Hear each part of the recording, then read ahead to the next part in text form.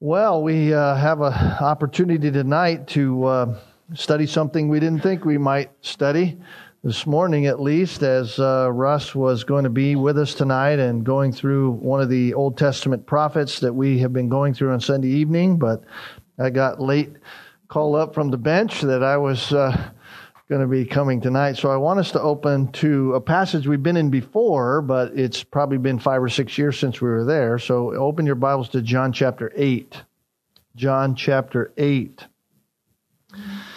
And I want to read a section for us, really beginning from chapter 7, verse 53, and then reading down through verse 11, and surely you will understand the passage, or at least get an idea of the passage from your own familiarity just with the Gospel of John. But John says, "And everyone went to his own home," and of course, he's talking about the Pharisees and those who were hounding him before that in the previous chapter, in verse 40 through the end of the chapter, as they were challenging Jesus as he was in Jerusalem during the feast. And they all, after that, went to their own home. But Jesus, it says, chapter 8, verse 1, went to the Mount of Olives. Early in the morning, he came again into the temple, and all the people were coming to him, and he sat down and began to teach them. And the scribes and the Pharisees brought a woman caught in adultery, and having set her in the midst, they said to him, "Teacher, this woman has been caught in adultery, in the very act." Now, in the law, Moses commanded us to stone such women.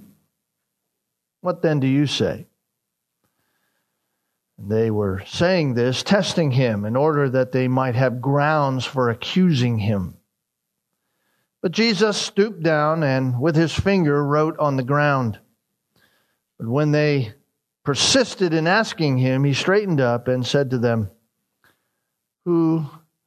He who is without sin among you, let him first be the one to throw a stone at her." Again he stooped down and wrote on the ground. When they heard it, they began to go out one by one, beginning with the older ones. He was left alone, and the woman was there where she was in the midst. Straightening up, Jesus said to her, "Woman, where are they? Did no one condemn you?"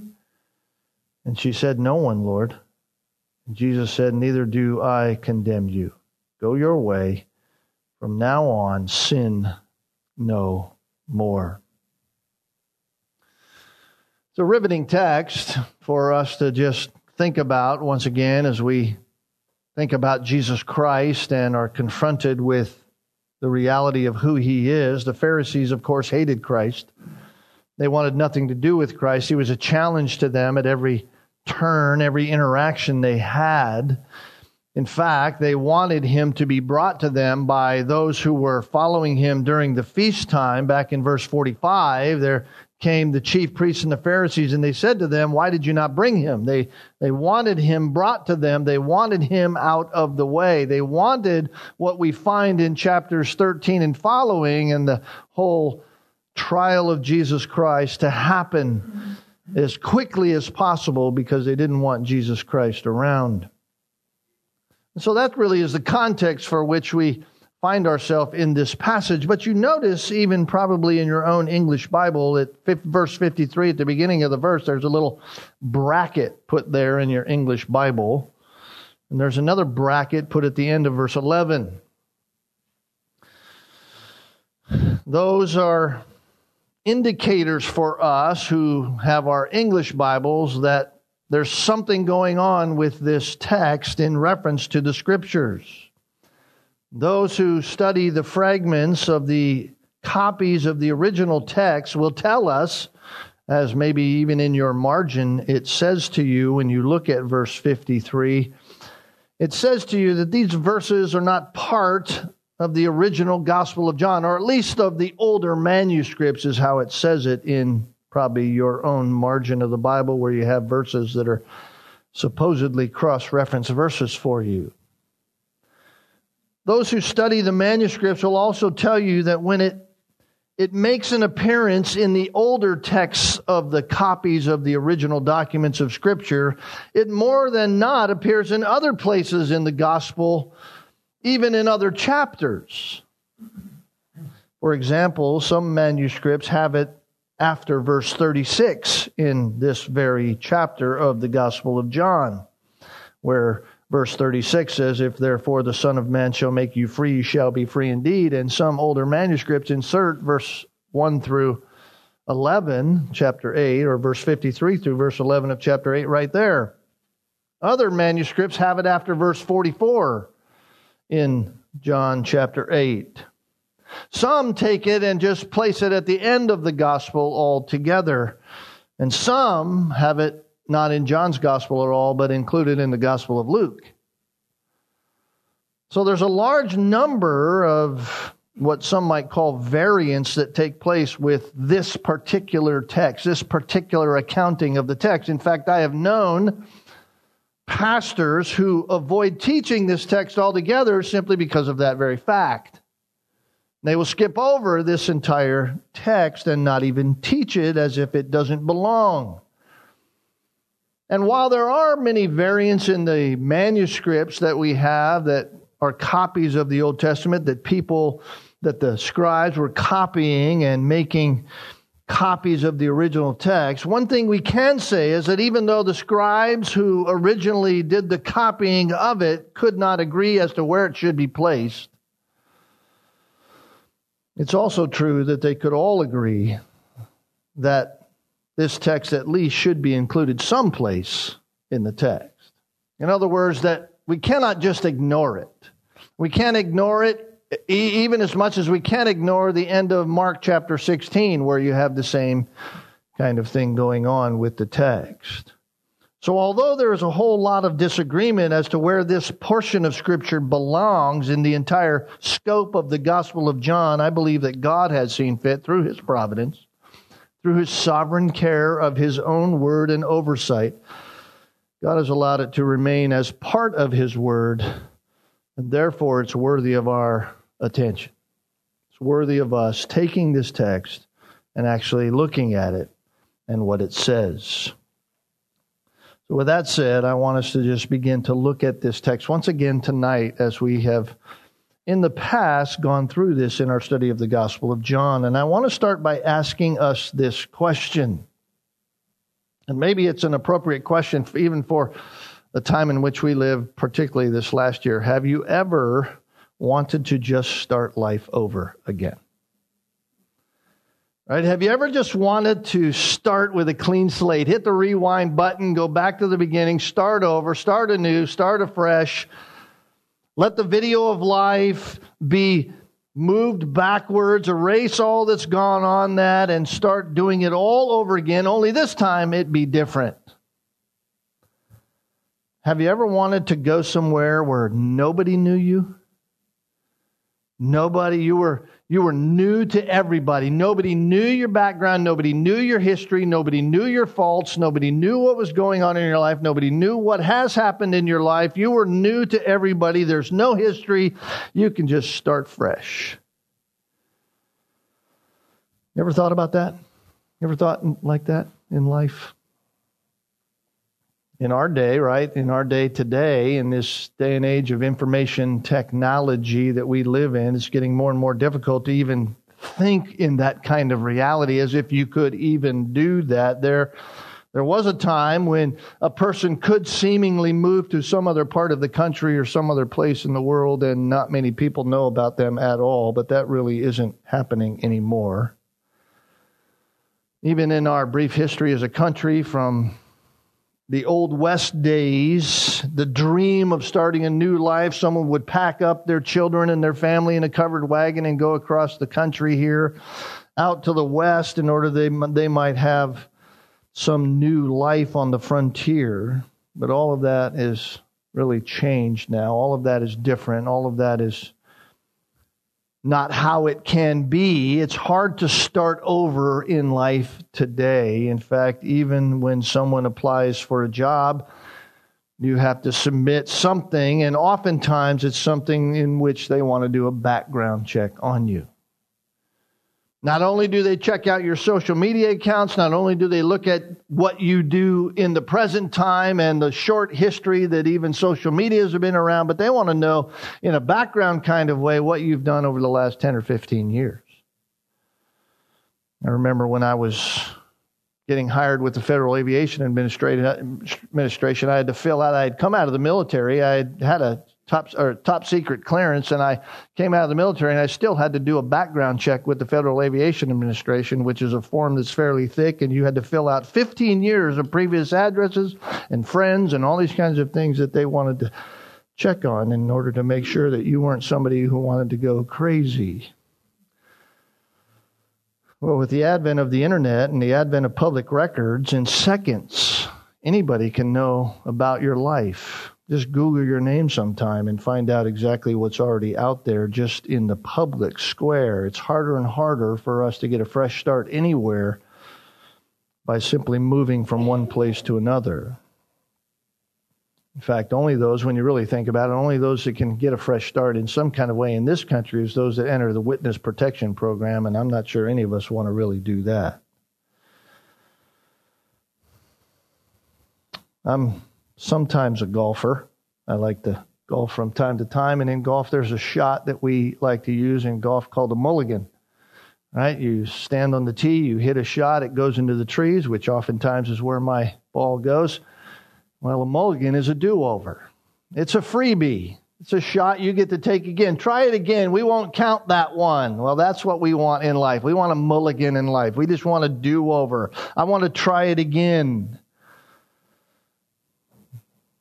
More times than not in life, we do something that we want to just have a do-over. Sometimes we just want a second chance. Well, the beauty of this text is that reality. We can have a second chance as people living in this world. We don't have to move to some remote location. We don't have to enter some witness protection program. We don't have to try to rewind the tape of life and erase every detail of our life. We don't even have to turn off all the social media realities. All we need to do is encounter Christ. And when we encounter Christ, He makes all things new. This is what's in this text before us here in John chapter 8. Jesus has, as I said, returned to the temple in Jerusalem. It is the morning after the feast. After the night, He went over to the Mount of Olives, which was His typical way of doing things. Maybe He even went over to the area of Bethany to spend the night over there. We don't know. The text doesn't tell us where Mary and Martha were and Lazarus. But it's the last day of the tabernacle, or the Feast of Tabernacles had ended the night before. And a group of scribes and Pharisees bring a woman before Christ. John tells us that she had been caught in the act of adultery. It's an interesting terminology there, because this wasn't just simply an accusation. They hadn't found some sinning woman sitting on the street corner and they said, oh, we'll use this person, we'll accuse her of these things. No, she had been caught in the act of adultery. Nothing for her could be more cut and dried than the guilt that she had of this very thing. And the religious leaders of the day reminded Jesus that the law of Moses insisted that she be stoned to death. The law tells us, verse 4 or verse 5, to stone such women. We're to take women like this and we're to kill them. That's what the law says. And so they asked Jesus, what should we do? What do you say? What do you say with this woman, with the intent that they want to catch Jesus in a trap? They want to try to find Jesus in a theological conundrum. Okay, Jesus, here's the theological scenario that you've dreamed. This is your ordination test. Here you are. We are the theological giants in the room. Here's the question for you. We have this woman. She's caught in this act of adultery. Here's what the law says we're supposed to do. What do you say about this? Now, with that in mind, we need to remember a couple of realities, a couple of things happening here Because by this time in the Gospel of John, Jesus, as I said, has been losing his popularity. He's not really all that popular anymore. The religious leaders just want to get rid of him. They want to have a final end to him once and for all and his ministry. They don't want people following him at all. And in order for them to accomplish that, they are actively pursuing some way to destroy in the minds and hearts of the people his credibility. And a good way to do that would be to trap him into saying something that the law of Moses contradicted. In other words, say something which apparently appears as if the law of Moses is meaningless because Moses was held in very high esteem. The law of Moses was promoted all over the place by the Pharisees. What does the law say? Well, it's interesting. What does the law of Moses say concerning this? What do you say? Well, they're talking about the Old Testament book of Leviticus, Leviticus chapter 20 and verse 10. And here's what it says. If there is a man who commits adultery with another man's wife, or who commits adultery with a friend's wife, both the adulterer and the adulteress shall surely be put to death.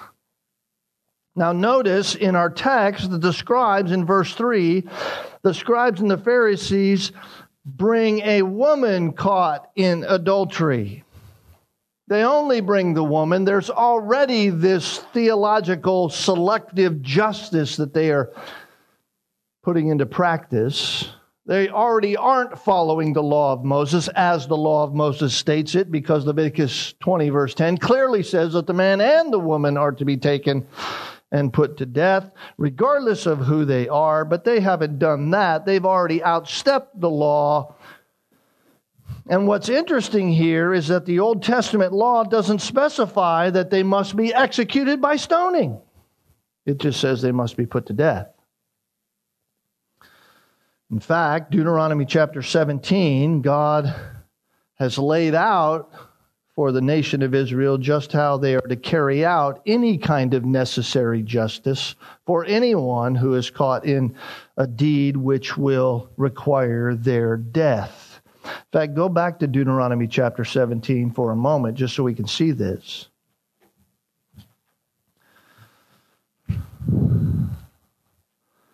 Deuteronomy chapter 17, beginning in verse 1. Here is how you administer this kind of justice.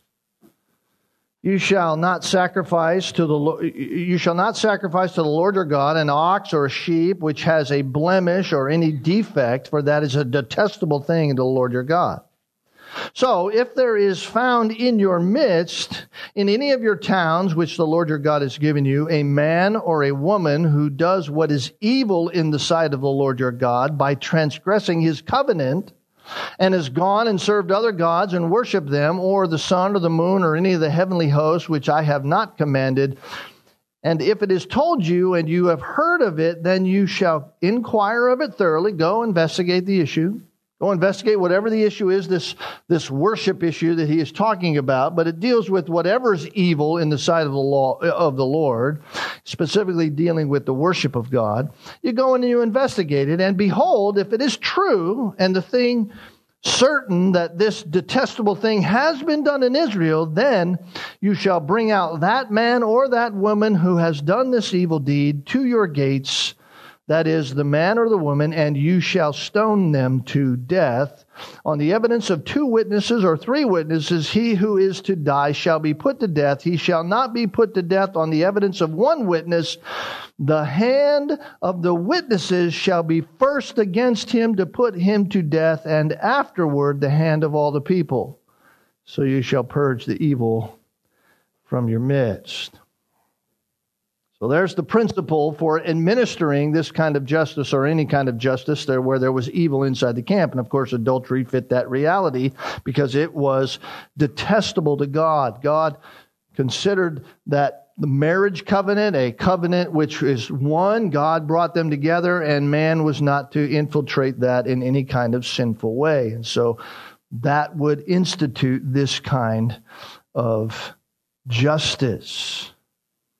No adultery is mentioned in that reality, at least here in this context, and yet This is the justice at hand. The Pharisees, on the other hand, were legalists. The Pharisees were the very legalists that were fond of misquoting the law in order to provoke Jesus into a very kind of theological battle and debate about the law and what it says and what it doesn't say. But Jesus, back in John chapter 8, we can go back there, he wouldn't do that. Jesus wasn't about to get into a debate about the very law, by the way, that he had given to Moses in the Old Testament. This is God himself incarnate. He's not going to debate about that. No one knows it better than Jesus Christ. He stays focused. He's on the real issue. He kneels down and he begins to write on the ground with his finger. We don't know what he's writing. Maybe he's writing just the reference, Deuteronomy chapter 17.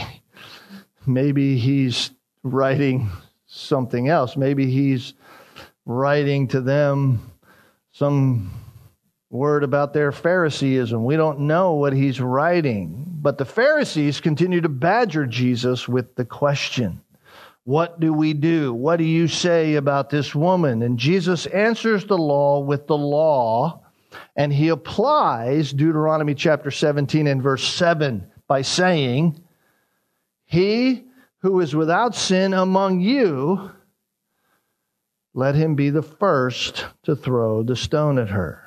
Right? Ostensibly, these were the ones who caught her. These were the ones who found out about the sin. Apparently, they investigated the sin because they knew she was caught in the act of sin. And so, therefore, according to Deuteronomy 17, they were the ones, they were the witnesses, they were the ones to be able to be the first to throw the stones. They had found out the guilt, and they were to be the ones to begin to purge it from the camp.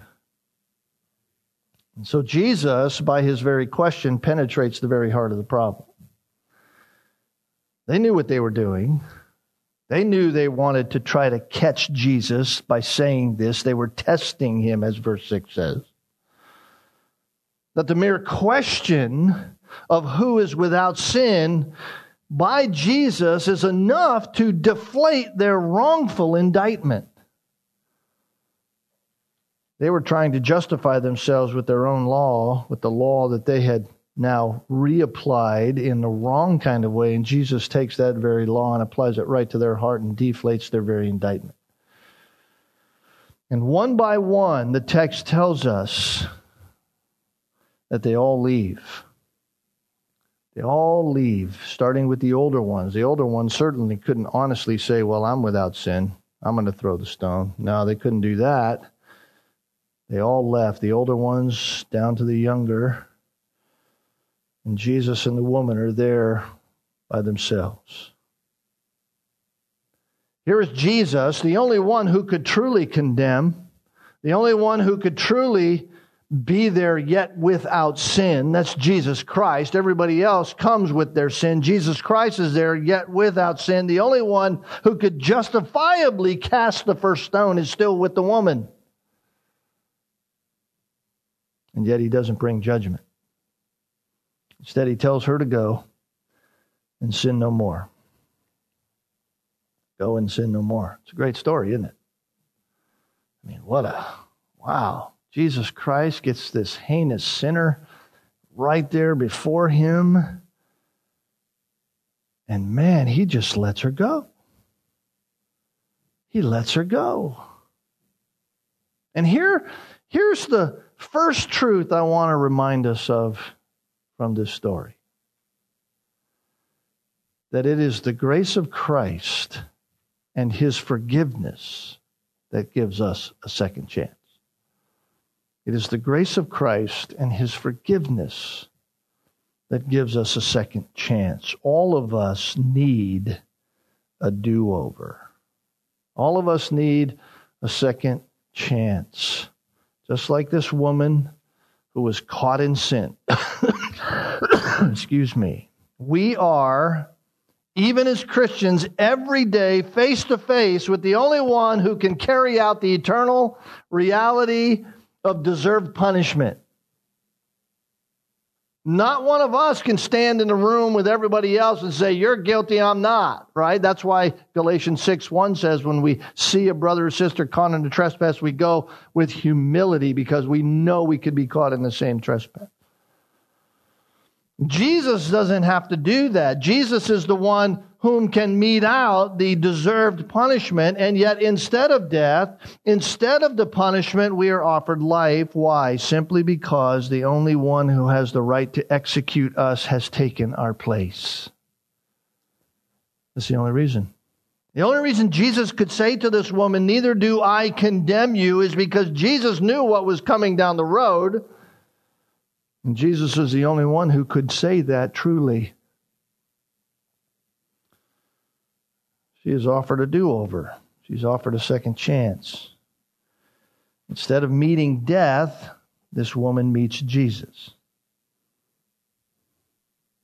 The reality is it's the same for every thief. It's the same for every liar. It's the same for every career criminal. It's the same for every selfish husband and unsubmissive wife and rebellious child, whatever we have been or whoever we are right now, through Jesus Christ, each of us can have a do-over. Each of us can have a second chance. That's one of the wonderful truths of this passage. That's one of the great things that is being shown here from the text about Jesus Christ. In Christ, there is full and complete pardon at the price of His life. If we'll just come.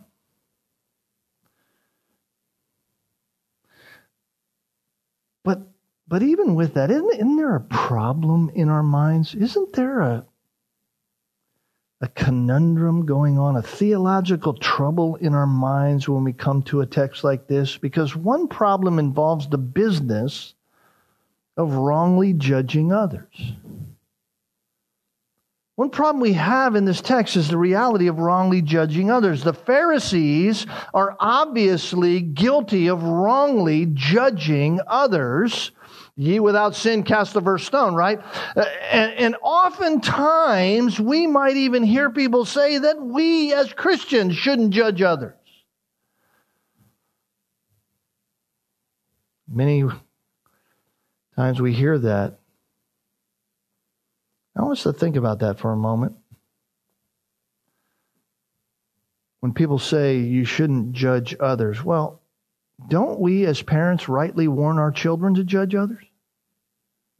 Don't we rightly do that?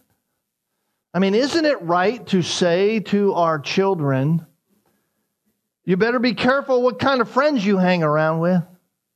Isn't it right for us to say that as parents to our kids? Isn't saying that, aren't we telling them in saying that, you better judge other people?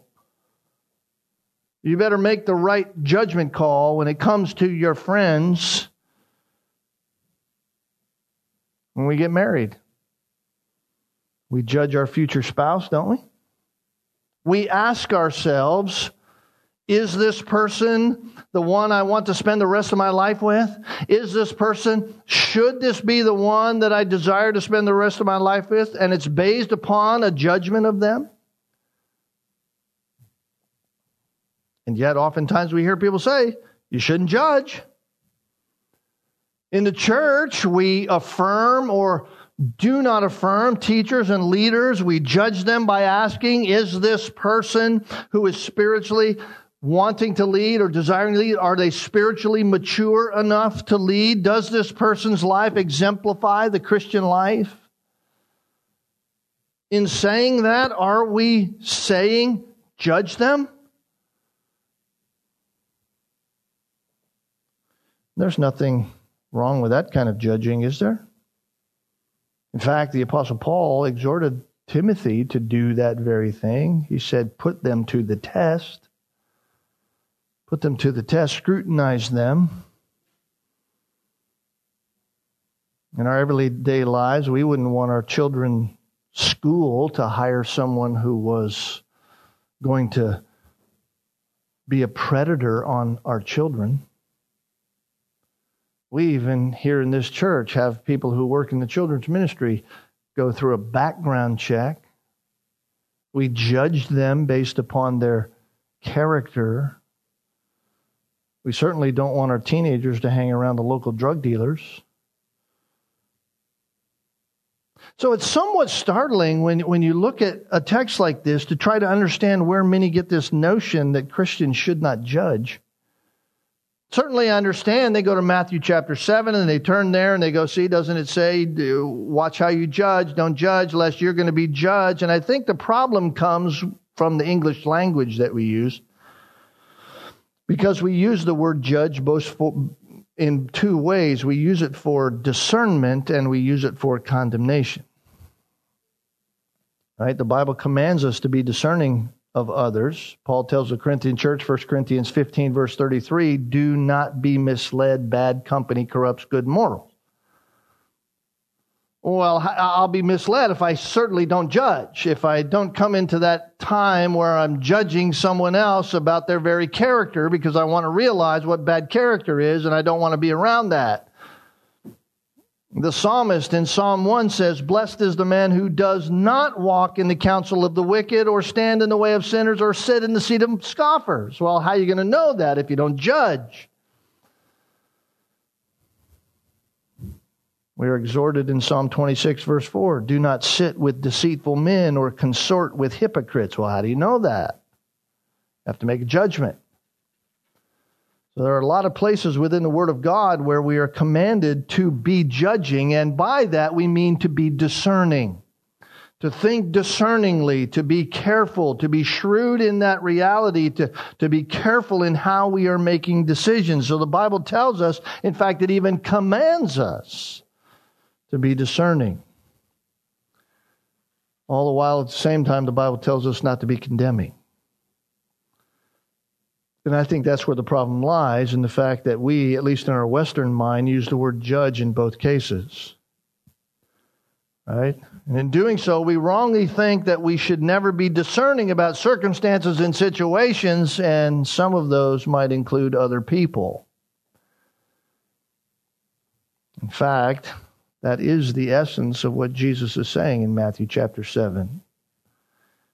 Judge not that you not be judged. Right? He means don't condemn others by your own standard of condemnation, because he follows that with, for in the way you judge, you will be judged. In other words, your standard of measure will measure you. That's condemnation. He's not talking about being discerning. So here in John chapter 8, this passage highlights for us, at least from the negative side, that while we should always be judging in the sense of discernment, we should never be judging in the sense of condemning. And that's certainly what the Pharisees were doing. In fact, we ought to be putting, as Jesus said to the Pharisees, more attention on our own actions than attention on somebody else's actions. We ought to be judging ourselves. We ought to be examining ourselves in what the Bible expects of us. 2 Corinthians chapter 13, verse 5. Examine yourselves. Paul was telling the Corinthian believers who were claiming to know Christ but acting like pagans, examine yourself to see if you're even in the faith. Test yourself. Right? Your life should be reflecting, at least in some sense, of the fruit of the Spirit. He's not saying be perfect. He's not saying that you're never going to sin. He's not saying that you're never going to fail. He's saying, look, if your life has no fruit at all, you probably ought to ask yourself the question as to whether you're saved. So here in John 8, when Jesus says to this woman, go and sin no more, he isn't just blowing off her sin, because sometimes we look at a text like this and we go, man, Jesus just didn't deal with the sin at all. He just moved right past it. I mean, doesn't Jesus deal with sin?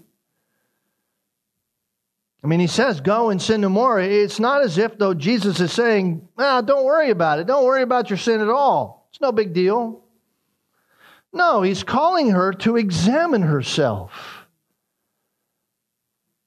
Not in the sense of condemn yourself, but in the sense of discerning, have a discerning self-examination of your heart. Right, woman, where are they? Did no one condemn you? He says. She says, no one. He said, neither do I.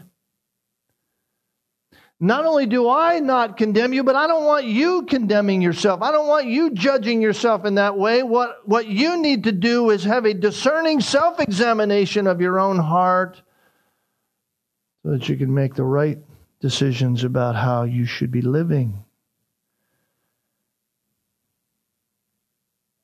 That's the first question that we kind of ask ourselves and see going on here, this juxtaposition of judging. The Pharisees judging her, but Jesus not. And it's this very question each of us must face as we seek God for a second chance in life, is it not? We seek Christ's forgiveness.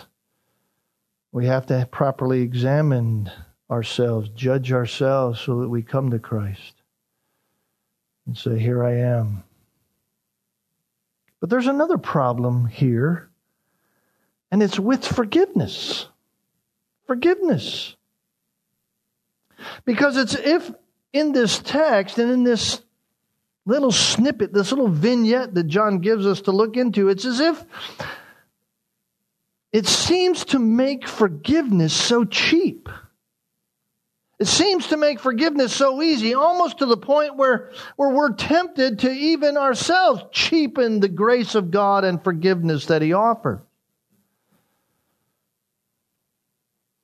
Thinking about it, have you ever received an apology from someone? Someone comes to apologize to you for something they did, and you just don't want to accept it because it's offered in some kind of cheap way. You wonder in yourself if they really mean it.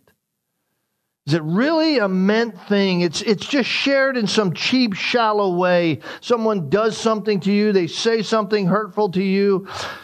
It's really big to you. It hurts you deeply, and they offer some sorry, sad, kind of sappy offer. Oops, sorry that happened. And then they walk away. It's almost as if they don't really want to take responsibility for their actions. But this is the thing we must never forget. Right? We can never forget that forgiveness from Jesus is free in its offer. It's free in its offer, but it is not free of responsibility. Let me say that again. Forgiveness from Jesus Christ is free in its offer, but it is not free of responsibility. Because Jesus here forgives the woman caught in adultery. No one else could forgive her. Only Jesus could. Neither do I condemn you. That's forgiveness seen in action. She's caught in adultery. Only Jesus can forgive her. But then He says to her those words, go and sin no more. From now on, sin no more. In other words, you have some things you must do. I give you forgiveness freely, but it isn't without a responsibility. It isn't without the reality of a proper response by you in light of the forgiveness you have received. You have some things to make right. In other words, Jesus gives her a new lease on life, but He does it with the great expectation that now she will live in obedience to Him. That's the very thing about our life. That's the very same thing. Jesus freely forgives us when we come, and yet there is an expectation that we live in obedience to Him. And even more than that, there is the expectation for us who have a relationship with Jesus Christ, and He equips us for that obedience through the power of the Holy Spirit. So there's an expectation, and yet we are empowered to do what He asks. We have the Spirit. The Spirit had not yet been given to these believers. Jesus had not yet died yet. The Spirit was yet to come as they realized after His resurrection. In other words, Christ didn't forgive this woman so she could just return to her own old life and commit adultery again. This was no cheap forgiveness. This was no, oh yeah, don't worry about it. I got you covered. This was none of that. There was no cheapness here. This was forgiveness at the full cost of Christ, and yet with the responsibility that from now on you go and you live in obedience. You don't do what you've been doing. So he forgave her so she could live and abide by the very law that he gave. Jesus says in Matthew's Gospel, Matthew chapter 7, verse 20 and 21, the very same chapter at the beginning that says, judge not lest you be judged. In verse 20 and 21, he says, by their fruit you will recognize them. Because not everyone who says to me, Lord, Lord, will enter the kingdom of heaven, but only he who does the will of my Father who is in heaven. That's the very same thing he's saying to you to here. Those who truly understand what they've been forgiven now begin to walk in obedience of life. It isn't that they're perfect. It's not that they're perfect this side of heaven, that they never sin and never will have a wrong thought or a wrong action. But their direction is toward obedience. James chapter 2, verse 26 says, as the body without the spirit is dead, so faith without works is dead. So we don't earn forgiveness. She didn't earn forgiveness. She didn't do any good works to earn the very forgiveness of Jesus Christ. But when we receive forgiveness like her, we are therefore then equipped and should be motivated to live a life of good works. We should go and live sinning no more. That's what Jesus said to her. Go and sin no more. And that's part of this passage that often goes without being heard. We read this passage, we see it, and we go, man, Jesus is everything. Yeah, if you just go to Jesus, you can get what you need, and He'll forgive you, and don't worry about life after that. That's not what the text says. The text says, go and sin no more. We like it when Jesus says, neither do I condemn you. We love that. We champion that phrase. Oh, forgiveness is free. Yeah, yes it is. But it doesn't come without responsibility. There is responsibility. We cannot champion and love the no condemnation of Jesus Christ and then return to the cesspool of sin that we just came out of. We must go and sin no more. That's the essence of this small encounter that some want to just remove from the Scriptures. It's the essence of encountering Jesus Christ. There is a do-over. There is a second chance. There is forgiveness with Jesus Christ, but it comes with great responsibility. And you notice in this text, and this will be the last thing I say, 2 people come to Christ. 2 people come that day. That morning, Jesus is there in the temple. Here come the Pharisees, and here come this woman. 2 people come to Christ. One comes to condemn, and they condemn according to their own standard.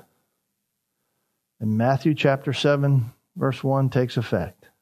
They're judged by the very standard they condemn. And the other one comes as a condemned person. And Jesus, she leaves free, uncondemned. Forgiveness. In encountering Jesus Christ, there is forgiveness, but not without responsibility. Well, let's pray. Let's pray.